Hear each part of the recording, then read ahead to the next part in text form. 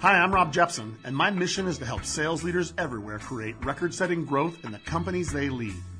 I'm here to share the secrets of the world's most successful sales leaders.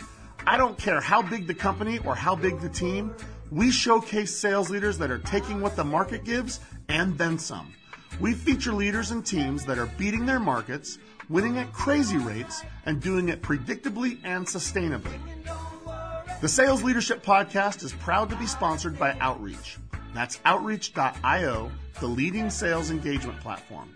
Outreach supports sales reps by enabling them to humanize communications at scale, from automating the soul-sucking manual work that eats up sales time to providing action-oriented tips on what communications are working best. Outreach has your back. It's a great product. The company is filled with amazing people, and I can tell you firsthand, Outreach will make your sales org better. Do yourself a favor and check them out today. The Sales Leadership Podcast is also brought to you by Xvoyant, the one-on-one sales improvement platform that's transforming how high-growth sales leaders use Salesforce around the world. If you're one of the 97% of sales leaders that have a sales process but don't have a structured one-on-one coaching process, check out Xvoyant today.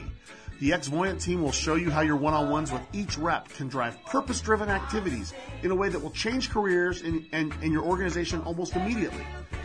If you don't have a plan on how you can help every rep on your team improve by at least 10%, Xvoyant can help you grow faster than you ever thought possible. We appreciate each of our listeners and are committed to introducing you to the most innovative, most successful sales leaders in the world.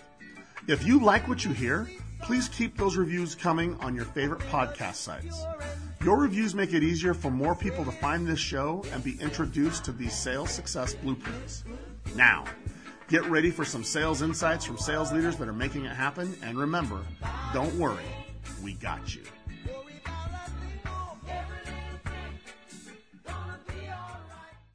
Hello and welcome to the Sales Leadership Podcast, where high-growth sales leaders share high-growth practices and tactics. Today we are joined by, and let's see if I can get this right, Tiago Safredi. But he is so good, he has established himself as just one name status. So we're going to call him Tiago. He's the SVP of Global Sales and Customer Success at Huddle, where more than 160,000 teams, including the very best teams in the world, use Huddle to elevate their performance. Huddle builds powerful and flexible tools for video analysis, and they're on a mission to help teams and athletes be the best version of themselves, no matter the level that they're at. Tiago leads all global customer-facing teams, and under his leadership, Huddle's grown remarkably fast worldwide. Now, I'm really selfish. I'm having Huddle showcased here not just because of the awesome success story. I am a huge fan of the product. I've used it for years as a sports coach, and I've used it for years as a dad of an athlete. I'm super excited to have Tiago join us today, and I want to learn more about his approach of building a high-performing team. Tiago, my man, welcome to the show, and thank you so much for joining us. Thank you, Rob. Always awesome to meet happy clients, sir. Oh, count me as one. For years, I've watched your company spring onto the scene for competitive teams and then just dominate and get more and more cool features. And you guys have changed the way that athletic teams run their teams, without a doubt. And that's our goal. And that's why, as you mentioned, we're on a mission to help teams and athletes win. And another point for you is that our vision is we want to capture and bring value to every moment in sports. Doesn't matter the level. Okay. So let's roll, man. I'm really excited to have you here. For people that may not know Huddle, they may not be freaky like sports guy like me. Can you introduce to all of our listeners who Huddle is and what you guys do, and then we'll get started from there. Yeah, absolutely. So the company started back in 2006 in Nebraska, at UNL, so the University of Nebraska, based there in Lincoln. And our co-founder started working first and foremost with the American football team there at the university. At first, they really went after mostly the professional arena tied to football, and then expanded into the high school space where things really took off. From then on, after showing ourselves as the top-notch provider for analysis solution in the American high school market, we started expanding across over 30 sports at every single level across the entire world. So there's a good chance, listeners, if you have a top team that you root for, they're probably working with Huddle in one way or another. That is awesome. And I think that you've been a humble brag on this one. I'm telling you, man, there is not a team, at least in the sports that I've been coaching, that doesn't refer to your stuff, use your stuff. Shoot, it was required for my high school. My son is a high school quarterback. If they didn't do their huddle work, they were, on the shit list for the coach. So. Yeah. Well, that's a big part of our culture, though, is we'd rather have our customers be the ones bragging for us, right, than us bragging about ourselves. So. Well, it's part of the culture that we built. It's a cool company, cool product. But let's get into you. I love your story. You have a really cool story. You have a unique story, I think. I'd love to learn how you share a little bit about your story. How'd you get into sales, and ultimately, how did that get you to Huddle? Yeah, absolutely. So I think also for listeners to get to know a little bit about me. So I came to the U.S. from Brazil when I was 9 years old. It's a big part of who I am. Major sacrifice by my parents, obviously. Through that, I was very lucky to be able to attend a top university here in the U.S., get a scholarship through soccer, which has been a big part of my life. And there's a reason why I'm telling you all this, and you'll see why. No, I think this is awesome. Yeah. Yeah. And in terms of sales, my father was a salesman. So he sold big machinery to major corporations like Nestle, et cetera. And he represented an American company in Brazil. So for me, I started selling pretty early. I sold knives at Cutco, really? like many folks out there that I come to find. And eventually, through somebody I sold knives to, I actually was able to have this person sponsor me to get my health and life insurance license. So I started selling that, which still to this day was the most humbling experience I've ever had. So when you're in person, in the heat, walking around, going from business to business, some people slamming their doors in your face, some actually offering you a cup of water. It takes a lot of guts to do that. And from then on, when you're in the world that we are in, the world of SaaS, it's a lot easier actually in many ways. Right. And that's one of the things that I always go back to. It'll never be as hard as it was back then. But my journey in SaaS, I was extremely blessed to actually have had the opportunity to meet the CMO at the time of a company called Responsys. His name's Scott Orich. He's now the COO at DocuSign. And sports has always had a part of me in one way or another, where I was on a plane to go and play UCLA, and I just happened to sit next to this random man, which was Scott Orich. And from the end of that 1 hour conversation, right, from the Bay Area down to LA, I was lucky enough to be offered a job. Wow. So, which I took on very, very quickly. And you'd be amazed at how many people Scott Orich has found in that way. There's many other folks that I could name that he's met at coffee shops or random other places. This guy's the ultimate recruiter. But from then on, I've had every single sales role that you can imagine, from being a business analyst on the sales side to now leading all customer facing at Huddle. Where right now we have over 500 individuals in 20 plus countries, which is pretty complex. That's amazing. And, I'm extremely blessed where I now get to marry two of my major passions in life, which is SaaS and then sports. So yeah, that's a little bit about my journey. I love it. So I'm really glad you shared that. I mean, one of the things that you've done is you kind of, under your leadership, you've helped fuel some of that global growth that you've had as well. Absolutely. And I like your story because you're right. It is true.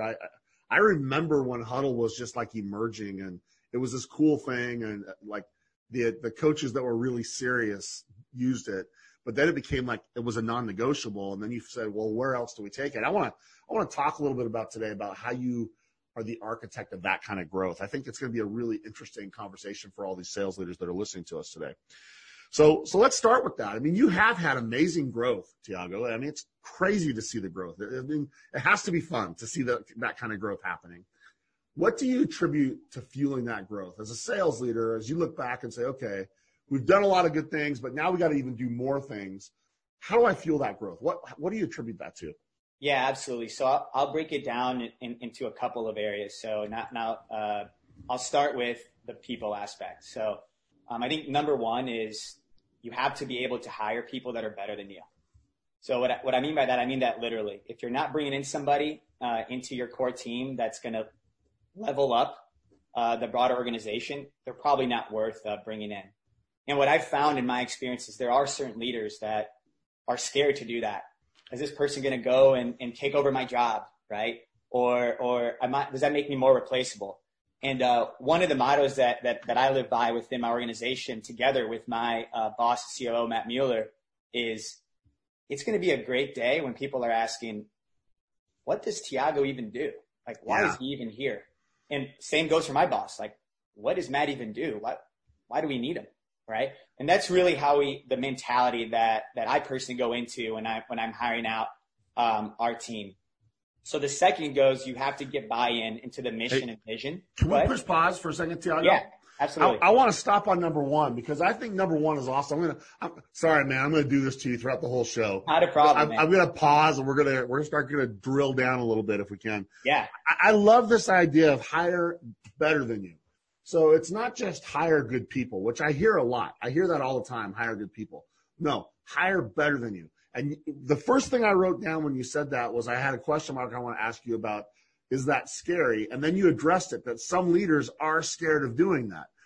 So I'm guessing you probably are involved in a lot of the hiring decisions, but you probably aren't doing all of the vetting and things like that. And so you've got a team of leaders. If you got 350 members of your sales team, you've probably got somewhere between 30 and 40 other leaders that are doing stuff.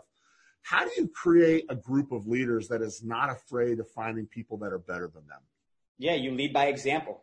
That's how you do it. So in your messaging to them, even when you're bringing them in, right, you explain to them, I'm bringing you in because you're better than me in this area, right? And I expect you to take full ownership. What I found is when you have that sort of mentality and you just breathe that into your leaders, it just leads on down to the managers and then to the direct line of reports.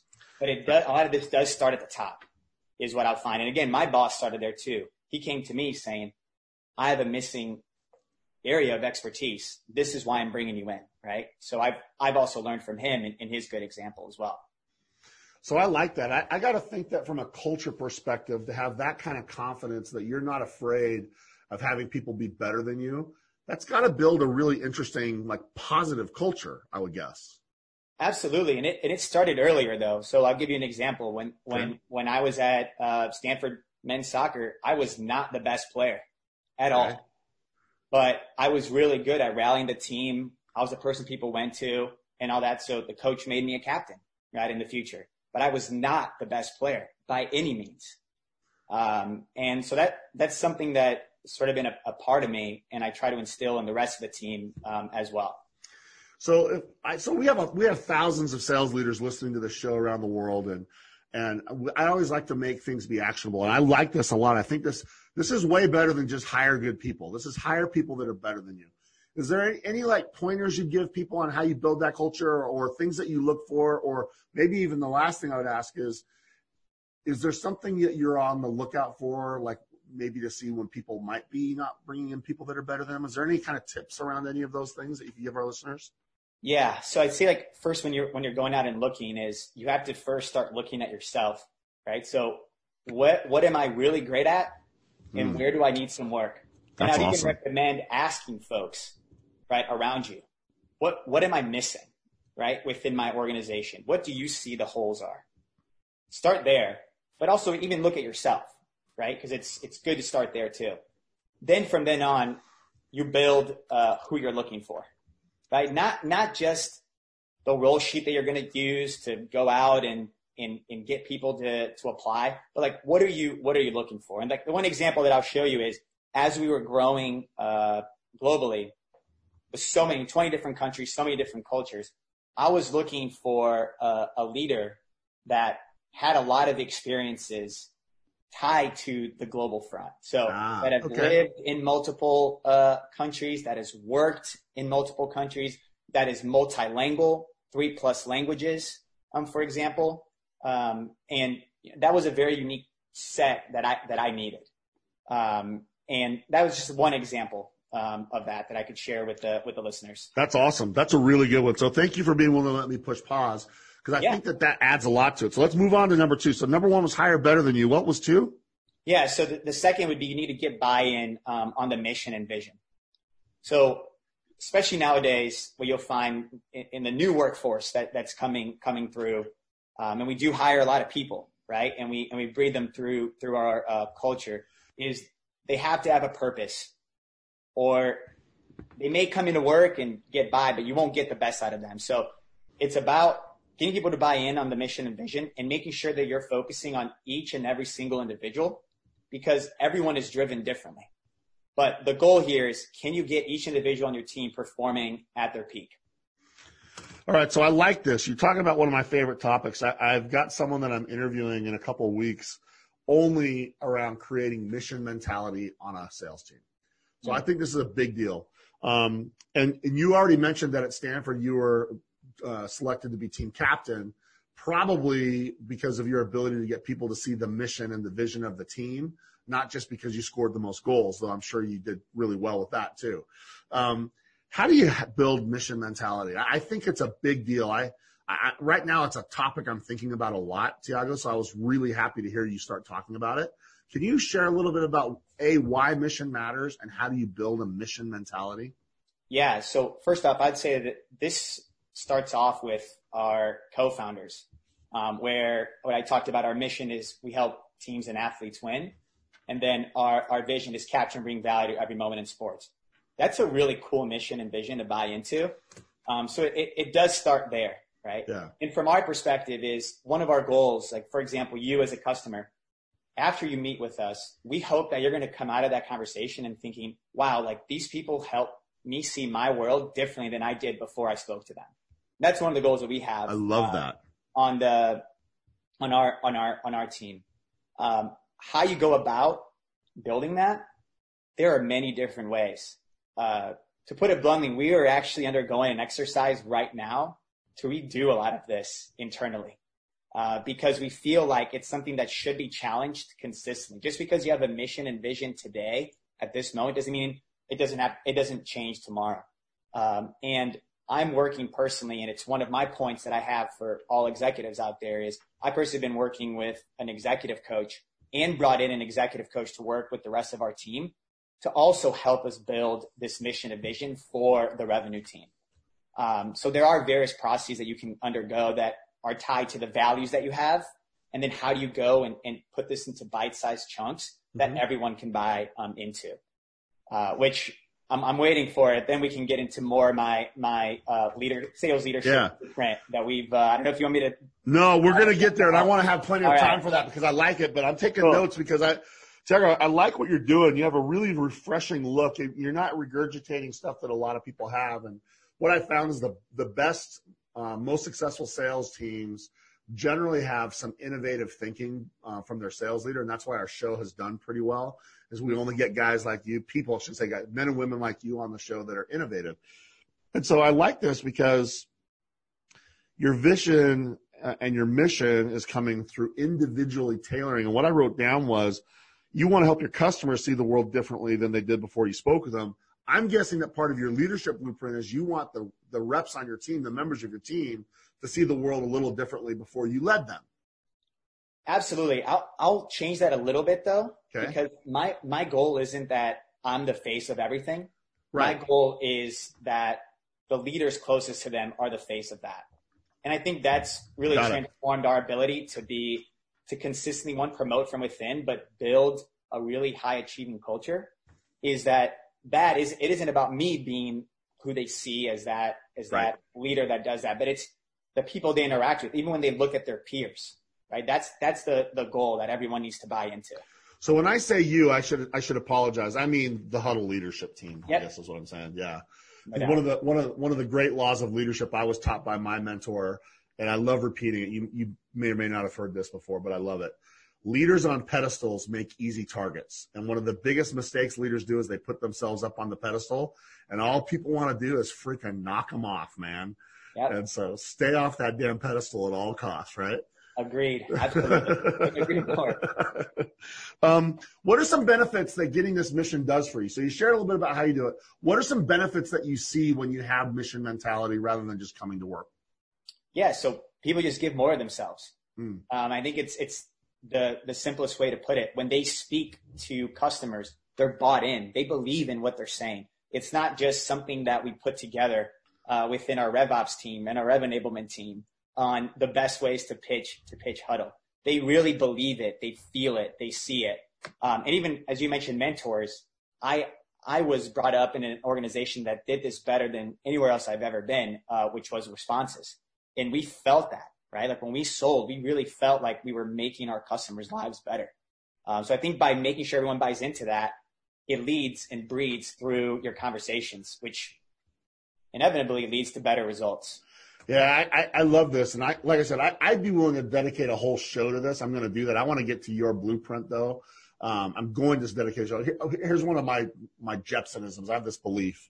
So I want to get your take on this because as I listen to you, you're reminding me of this. I think things like motivation or optimism, I'm going to add mission, are contagious. Belief is contagious. I love how you said it. You believe you're already, when a rep believes in what they do, makes something better for who they're talking to, the job gets way easier. But I also think negativity or apathy, not caring, or just going, I think that's contagious too. Mm-hmm. And so as leaders, I think we've got to be really careful with what are we infecting. And infecting always has a negative term, but what are we like planting inside of our team? Because whatever it is, it's going to be contagious, right? Absolutely. I completely agree with you. And that's something that we try to live by as well. But to your point on that, I'd actually argue that I'm a bit more of a pessimist, though, all right, in ways. Tell me, hit me with it. I want to know. Let's hear it. Let's hear it, man.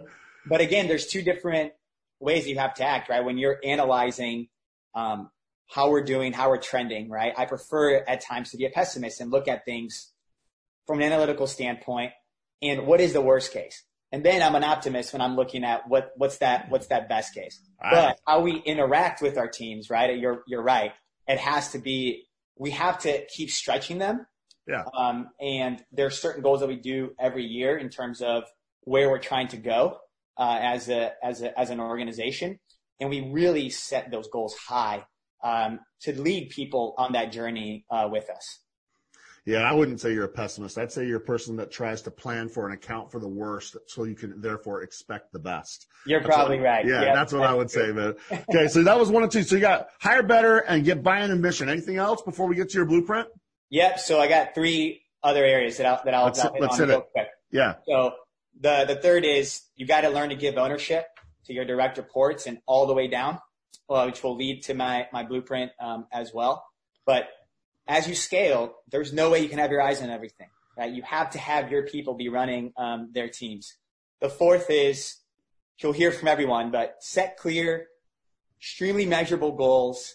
And then also, how can individuals reach those goals? So something that we've done is we've created 2 things. It's called completes and days in the life. So complete sales manager, complete sales reps, then days in the life. And that goes in details in priority level. What do you do in your role? And then it gives you blueprints of things that you should be doing daily, weekly, etc. So again, very honed in on giving you the ability as someone that's just joined the team to understand what does it take to be successful. And then the last is just have a growth mindset. There are a lot of egos in our profession, right? Because it's hard to sit up there and take the bullets sometimes when things don't go well. But one thing that we always say is even when we go through major transformation conversations is leave the ego at the door. We need to consistently iterate, and let's all be willing to fail and fail together. So that would be the major those 5 drivers. All right. So I love them all. This is really cool. I love how well thought out you are. This is that pessimistic approach so you can have an optimistic outcome coming through, Tiago. What I think was insightful was this importance of giving ownership and the understanding that you will not scale unless you can do that. You cannot scale. And that's what I would say. You cannot scale unless you're willing to give up control and trust. So any pointers or tips on how to, because I mean, you're not saying just be absent and say, do your thing and cross your fingers. That's not what you're saying. So is there any tips on how you can give up control in a way that still fuels the things you're talking about? Yeah, absolutely. So first is you need to allow your people to fail as well, right, on that. So and you need to decide where am I going to allow my people to fail, because there's certain areas you just cannot fail in, right? But it might be a one-off deal, right, that even though you have a counter to it and you would do it differently, you let them go through in their own way. And that's at every level. It doesn't matter if you're an SCP or you're a sales manager dealing with a rep. But I think it starts there. You have to be willing to let them fail. But the other is having the right set of controls so you know what's going on at least. And that's through your weekly pipeline reviews, your team calls, just to ensure you're aware of what's happening. So you're not too distant, but keep giving that ownership so people can make decisions where it matters most. So if they have to wait for you, for your availability to be able to make certain decisions, all you're going to do is slow down your growth. I love it. This is really good. I think you've given some great color, and we've taken a good chunk of time, and I want to make sure we get into your leadership blueprint. When we get done with that, if I want to, I'm going to reserve the right to come back, but I'm just as excited to learn about your leadership blueprint. So let's jump to that. Yeah, absolutely. So, I will take the fact that I put this together, this mindset, of our blueprint that we all abide by within the revenue organization, but it was obviously influenced by many people that I've worked with in the past and the team that I currently lead today. But we call it this concept of TACO. And it's TACO because making me hungry, man. You're making me hungry. Exactly. But it's easy to understand too, right? And you're going to remember that. Yep. And what TACO stands for is trust, accountability, coaching, and ownership. So trust. Hold on, let me write it down. Trust, accountability, coaching, and what? Ownership. All right, let's get into it, man. Cool. So let's start with trust. And this is pretty simple. So trust is you need to trust in us, your leaders, that we have set you up for success. You have to trust that we have the best intentions in mind as an organization, and you need to trust one another. So start there. All right. So we're going to push pause. Now I'm going to start pushing pause all the time. Yeah. All good. So trust is one of the most important topics of leadership. I think it's one of the most important things of sales. I think trust is the currency of relationships. It's what we trade on. And we have to be developing trust always. It's not something that we either have or don't have. It's always in flux. But I also think if you got to ask someone for trust, you're probably screwed. Okay. Mm-hmm. And so how do you develop trust with sales teams when they feel like, man, Tiago just wants me to hit a number. The only reason I'm here is for me to hit a number. And if I don't hit that number, my ass is gone.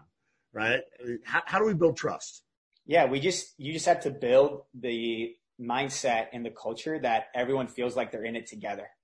Right? So your personal success or failure is also my personal success or failure.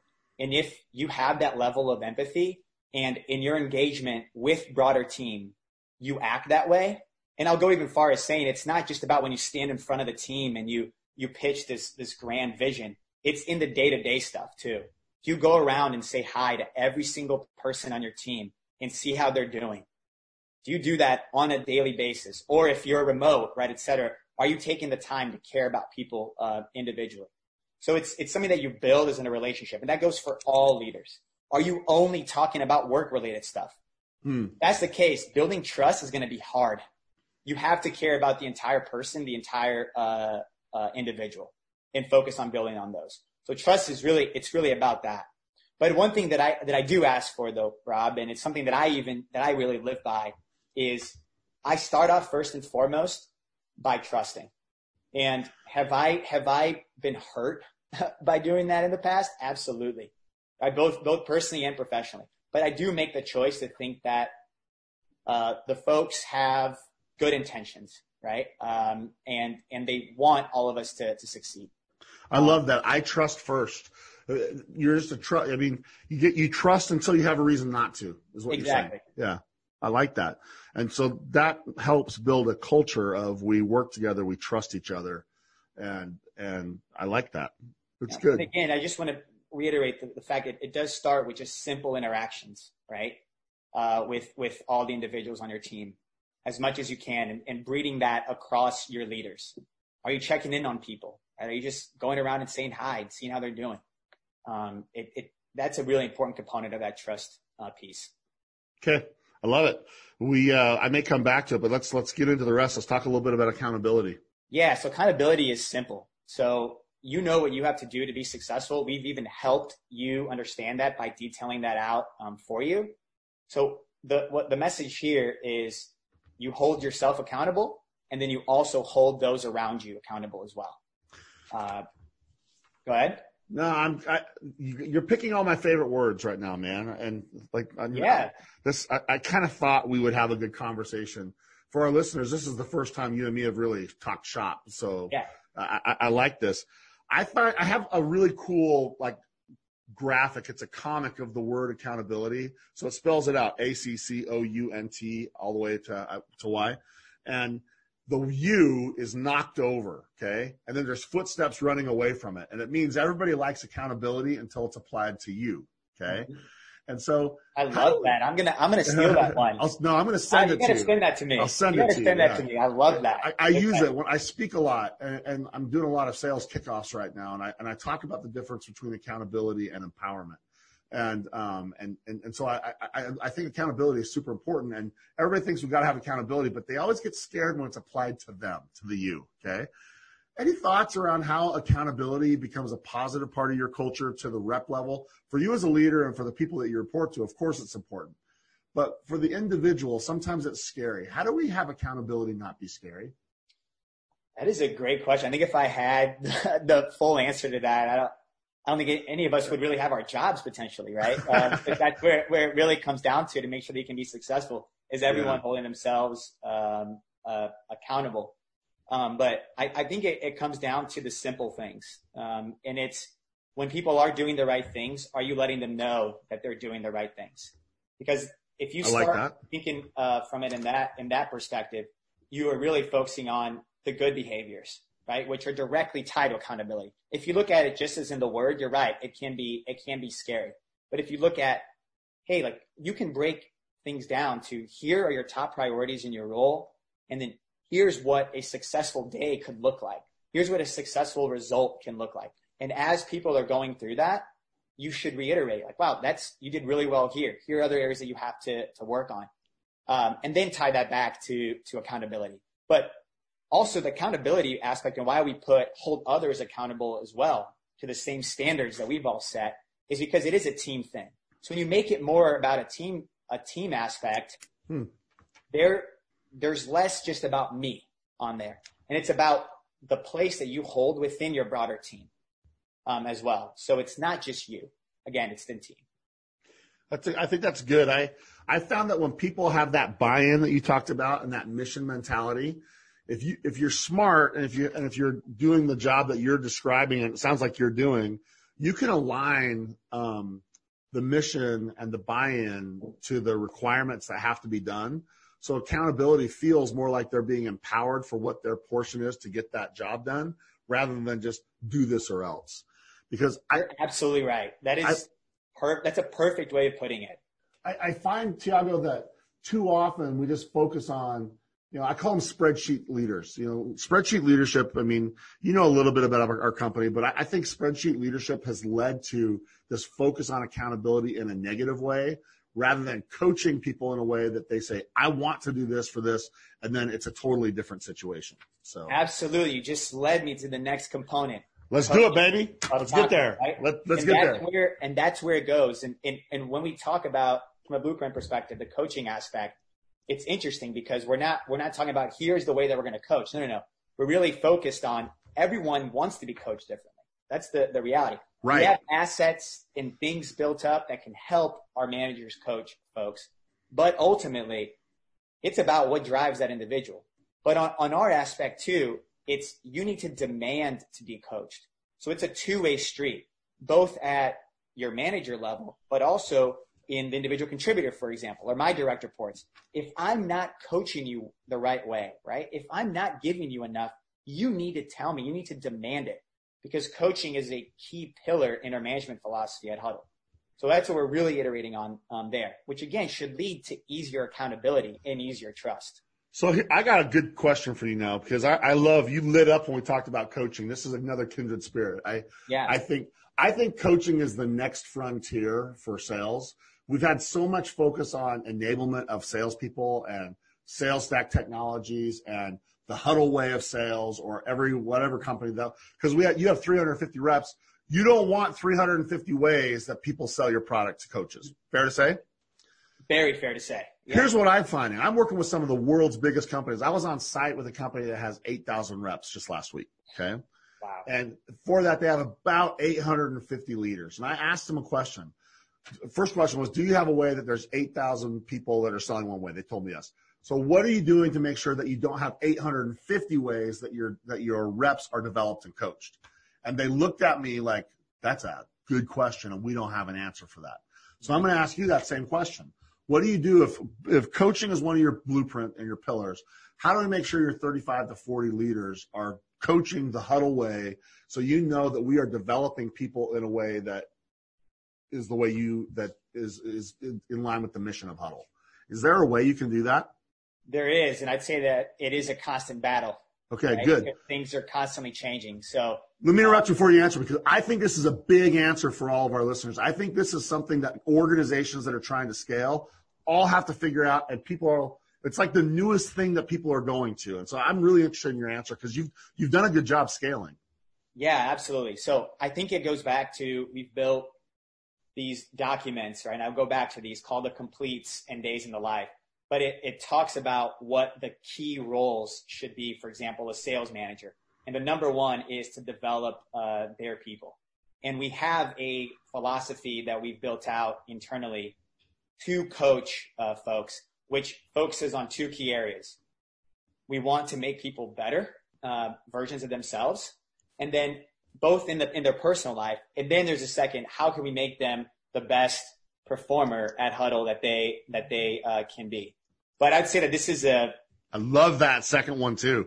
How do I make you the number one person at Huddle? We got 350 people all on that quest to get there. That's awesome. Yeah, but I'll even go further though. So it isn't just tied to being the best at Huddle. It's the best version of yourself that you can be. Okay. So while there is competition, right, in a revenue org, we know that that's pretty inherent. It's the people we hire, right? And we know that, and look for that and where we're going. But in making sure that people are coaching the same way, we have methodologies built out that go and talk about how they should go about their 101s, right? And what things are you focused on across these areas? How do they align? When we do performance check-ins, for example, they tie to our core values to make sure that we're looking through our core values when we're doing performance check-ins at every level, both upward and downward. So if you build that right methodology in that, you can ensure that you are coaching for the right things and working in the right areas.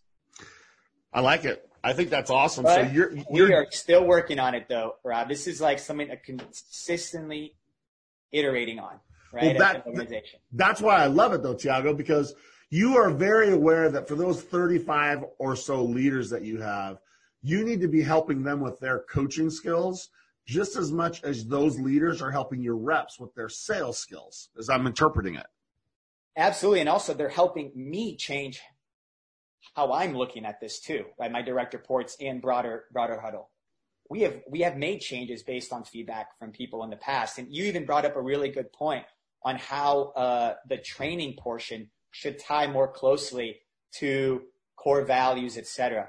And when I talked about these complete reps or complete sales managers documents, they have like the 5 key areas that you focus on. And we're tying all our training to those areas. So again, it gets reiterated in their brain. These are the things that matter in my role. So it's a really good point that you made there, which I think is something we're trying to do right now, literally. Well, I don't know if you know Jim Dickey of CSO Insights. He's a good friend. He's an advisor to me. And he does this research, and he's found that it's very few companies actually have structure like you've talked about. But everyone talks about coaching. Everybody says, yeah, we're going to coach our people. But I see 2 things happening. I want to get your take on this before we get to ownership, and then we'll be out of time. It's crazy how fast the time went. Thank you, by the way, Tiago. My pleasure. Number one, some people think that coaching is trying to fix things that are bad, and only underperformers get coaching, and it's going from bad to acceptable. My point of view is coaching is going from current state to future state. We're just trying to take you to whatever's next, whoever you are, wherever you are. Any thoughts on that? You're shaking your head. I love it. So, yes, absolutely. And again, I'll go back to this. You want to build a foundation where people can be the best versions of themselves. Yes. And at times, people are going to fall below that threshold that you have, right? And quite frankly, that's a mistake on you as well. it's on you and the company, and then also the individual in a certain instance. But you brought this individual to your organization, right? Yep. But you have to consistently coach across the board on how can I get different people to be the best versions of themselves. I will say something that I do push is that I do believe in people making sure they're spending enough time with top performers as well, because usually they're the ones that get left out.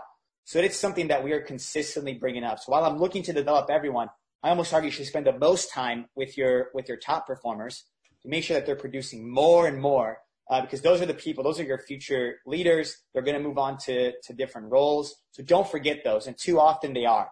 So something that we're consistently iterating or reiterating internally. Amen. I'm glad you said it. We've modeled it. As you know, we work with companies around the world on this. A 5% increase in your stars is usually more than a 15% increase from an average performer. And so that 80-20 rule, right? Yeah, it's huge. All right, let's get to the last one. Let's get to ownership, and then we'll wrap this up. And I've really enjoyed this. This has been really fun. Thank you. Me too. This has been awesome. Looking forward to some of those follow-ups you're going to send me too.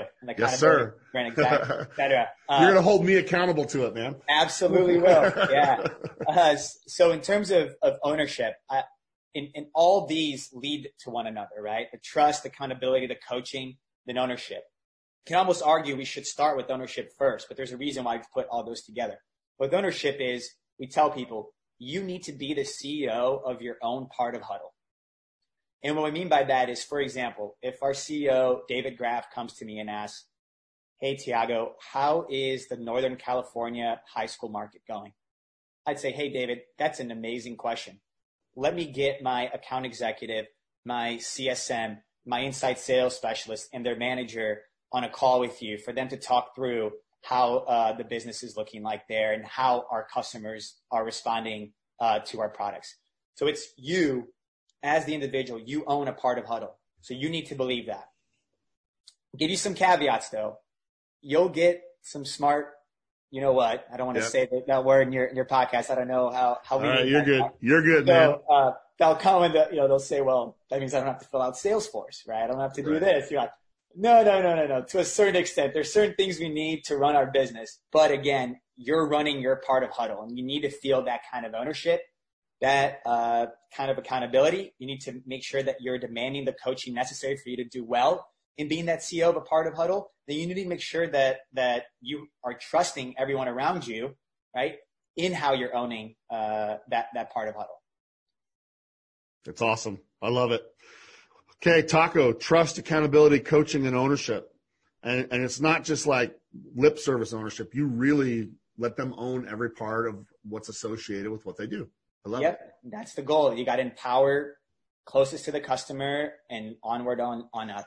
And that's why you started with why you got to hire better than you, because it takes a special kind of person to want that. Some people are so used to just being told what to do and doing what they're told to do, that getting someone that wants to run their part of the business and have full ownership, that's a very specific person you got to hire, I would think. Absolutely. But also it's most people's dream too, right? To feel that kind of ownership in what they're doing. It makes them more creative. And it ties more closely to whatever drives them. People like to often own their part of anything, right? They like to make their decisions in the most important moments of a deal or whatever. So that enables them to build the best version of themselves and in turn produce the best results. Love it. This was awesome. We finish every episode the same way. 3 questions, rapid fire. You ready to go? Oh, wow. Yeah. Definitely not prepared for this one. Let's go. All right. I like it unplugged. Here we go, man. Number 1, biggest sales leadership challenge, and how do you beat it? Biggest sales leadership challenge. So I go scaling globally. I go back to that, and I think I already detailed that enough already, but that has been the single hardest piece. Okay. And you gave us a good part. Your blueprint is built around scale. So I like that. Okay. Yep. Excuse me. Number 2, this is our listeners' favorite. What's your favorite interview question when you're interviewing members of your team, and what specifically are you looking for when you use that? Yeah, so I usually like to ask about a failure. So I think we're at our lowest moment when we fail, right? Yep. So it's everybody should fail, right? We should all seek to fail consistently, but it's really about what did you learn And then how did that make you better as an individual in whatever it is that you're doing? So I usually ask about that. And sometimes people answer that from a work perspective, or sometimes personal as well. Yeah. And I welcome both. And it's really, I just want to know how these people are dealing with failure, because we fail often, right? We do. In one way or another. Okay, that takes me to the last one. We found that leaders are readers. And the great leaders never stop trying to learn. And I don't care if it's a page that you're turning. I don't care if it's an audible that you're hearing. I don't care if it's a podcast or a blog, so it's more bite-sized. Is there anything you'd recommend to our listeners that have helped you in your leadership journey that they might want to consider in theirs? Yeah, I don't think it's a common book tied to sales or anything like that, but there's a book called Give and Take by Adam Grant. And it talks about how it's okay to be vulnerable as a leader, and especially for those that really want their framework to be, I want to help others succeed. I want to be the foundation that people are consistently building better version of themselves within your organization. It makes you feel pretty good about that. And ultimately, it's the good gals and good guys don't always finish last. So if you're building that framework, it's good. Be vulnerable. Bring your whole self to work as a leader as well. Show your vulnerabilities to your team. It'll help them produce better results. Give and Take. I'm going to read it. That sounds like one that I would enjoy. Grant. Give and Take. Yeah. All right, man. That's it. I appreciate it. This time went fast. Any final thoughts for our listeners? And how do they get more of you? How do they learn about Huddle? How do they connect with you? If they want to keep the conversation, how do they do that? How do they get more Tiago? Yeah, I'd say just reach out to me on LinkedIn. I'm pretty active there in terms of checking my inbox, et cetera. I'm always willing to help somebody out. As long as I have the time, obviously, I have to manage the time sometimes. It gets tough in my role. I do also travel a lot, but I'm always willing to help as much as I can, or position conversations with other leaders within our organization if they want to hear more about anything that we've discussed today. Okay. And, man, he's found that tacos are the way to get people to have the mission get going. I love his approach to helping people not just sell more, but be the very best version of themselves. And as they become the very best version of themselves, part of that is they do the very best work that they can do. And that's one thing that we have in common, Tiago. I believe that when people are the best versions of themselves, not only do they do their best work, but they also live their very best lives. And so for that, I want to thank you for joining us. And I want to wish you happy selling, man. Yeah, you too. Thanks a lot, Rob. This has been really fun. Hey, everyone. Welcome to another So What portion of the Sales Leadership Podcast, where we break down that interview and we ask ourselves, why did that conversation even matter? But first, I want to thank our friends at Outreach for their support of the Sales Leadership Podcast and for helping us showcase amazing leaders like Tiago and help us shine some light on how they not only get into high growth mode, but more important, they stay there and in this case, scale globally. Because that's exactly what Outreach is all about, creating new normals that help you scale by creating sales engagements your reps and your customers will thank you for across an enterprise. Outreach is built by salespeople for salespeople, and they know how to help you scale. Hey, anytime I can work tacos into a podcast, it's a conversation I'm interested in. You know, I've loved the company Huddle. I haven't hidden that. I've loved them for a long time. I've seen them grow, and grow fast. I've been excited to get Tiago on our show and to get a look at their leadership playbook that's fueled such amazing growth. And as I talked to Tiago, two things really stood out to me about this conversation. The first came in that list of 5 elements of how they do things at Huddle. All of them were cool. Numbers 2 through 5, I think, were really important. It was the buy-in of the mission and the vision, ownership, clarity, and mindset. Every one of those is important. But the one that I really wanted to spend a second about is the very first one. And that was hiring people that are better than you. Not hiring good people, hiring people that are better than you. And this creates a culture of greatness that you just can't copy and you can't fake. It's this really genuine and authentic culture of greatness because there's an expectation that everyone there is an A player. And I want to sit on this for a minute because in my experience of building teams myself and sometimes doing a good job and other times not, and working with sales leaders across the world that have sometimes built a good team and sometimes not, here's what I found. A players will hire A players because that's all they'll put up with. B players, however, I've seen them more often hire C players because they fall into that category that Tiago was so quick to point out of being scared. If you're not an A player, you're kind of intimidated by hiring people that are better than you. A players are on the lookout for people that are better than them, and it could be in areas that they're strong, but more often it's in areas that maybe the leader's weak. And so take a chapter out of this playbook and hire people that are better than you, that have more potential than you, that want to grow maybe more than you've grown or faster than you've grown, so you can help them grow and achieve. I found too many leaders want to be the smartest person in the room, and so many leaders are just out in search of followers. And this idea of hiring people that are better than you and having a culture where everyone knows that those on the team were hired because they had such great strengths, it's a culture that's impossible to fake, and it's one that will take you places that you cannot go on your own. And I am 100%, it's part of the reason why Hudl's had such great success. But as cool as that was, the one that I like even better is Taco. It's a killer blueprint for leadership success. T is for trust, A is for accountability, C is for coaching, O is for ownership. So trust. I'm not going to tell you what Tiago said about it because you can go listen to the podcast. Here's my one thought on trust. Trust is the currency of relationships. It's what we trade on. And trust is only built through interactions. I've been asked to give speeches on how to become trusted or be a trusted advisor. And what I've learned is everybody has a different definition of trust. And they all think it's built different ways. There are 3 words that I've found are very consistent across most people. It's honest, it's helpful, and it's reliable.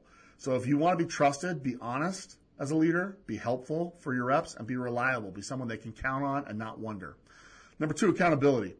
I found that accountability is a really important attribute, and sometimes it's a word that people like, but they hate when it's applied to them. And the best way to build positive accountability is if you have empowerment. So when you're working with your reps, make sure that your conversations are about empowering them rather than investigating them and having them kind of justify what they've done and whether it was good or bad. I think the best way to build positive accountability is if you start having forward-looking conversations instead of rear-facing conversations. Use the law of 90%. Only 10% of your conversation should be about the past, and 90% should be about the future. And that will lead to accountability that people can live with if they are empowered to build what their future is going to look like. Which takes me to C, coaching. I was happy that he went there. You guys all know I'm a coaching geek, a coaching nut. I think it's the fastest way to gain competitive advantage in the marketplace. I love what Tiago said, though, that coaching has to be unique and it must be tailored. I have found that the tailored, unique coaching is where most coaches fail. The best way to make sure that you're doing this is if you set coaching goals in every one-on-one. You have to move past the conversation and get to the commitment. I've shared a lot of content on that, and go look at my webinar with Chorus if you want more on that. That's a really good one. Last one is ownership, and I love what he said. I wrote this one down. I want to finish my thoughts with this one. Ownership is the only way to scale. Micromanagement will never scale. Ownership is the only way to scale, and that's why you must hire people that are better than you. So I love this. I love the 2 things I got from Tiago here. I love how intentional Tiago is about this. Listen, to be a great sales leader, you got to have a leadership system, just as a salesperson needs a sales system. Don't ever forget what Scott Adams, the creator of the comic Dilbert, has said. When he said, losers have goals, but winners have systems. Every sales leader in the world has a goal. Unfortunately, more miss goal than hit it. Only a few leaders have an actual system. The one that I've shared with you today is a great one to emulate. I thank Tiago for sharing it with each of us today. So, Tiago, thanks for joining our show, man. I appreciate you. You've done amazing things at Hudl. Tiago's a person you should follow, you should connect with. Make that happen. I also want to thank our friends at Outreach, the leading sales engagement platform. Supercharge your revenue building efforts and check them out today. If you haven't signed up for Outreach Unleashed, do it. I will be there. Some of the best in the business will be there. I promise you it's an event you want to be at. Finally, thanks to each of you, our listeners. Please keep reaching out to me with the questions you want to have addressed. Please keep providing those killer reviews. And most of all, please keep listening to us as we bring you the most successful sales leaders in the world. So thanks for joining us. And as always, don't worry, just execute, because we got you.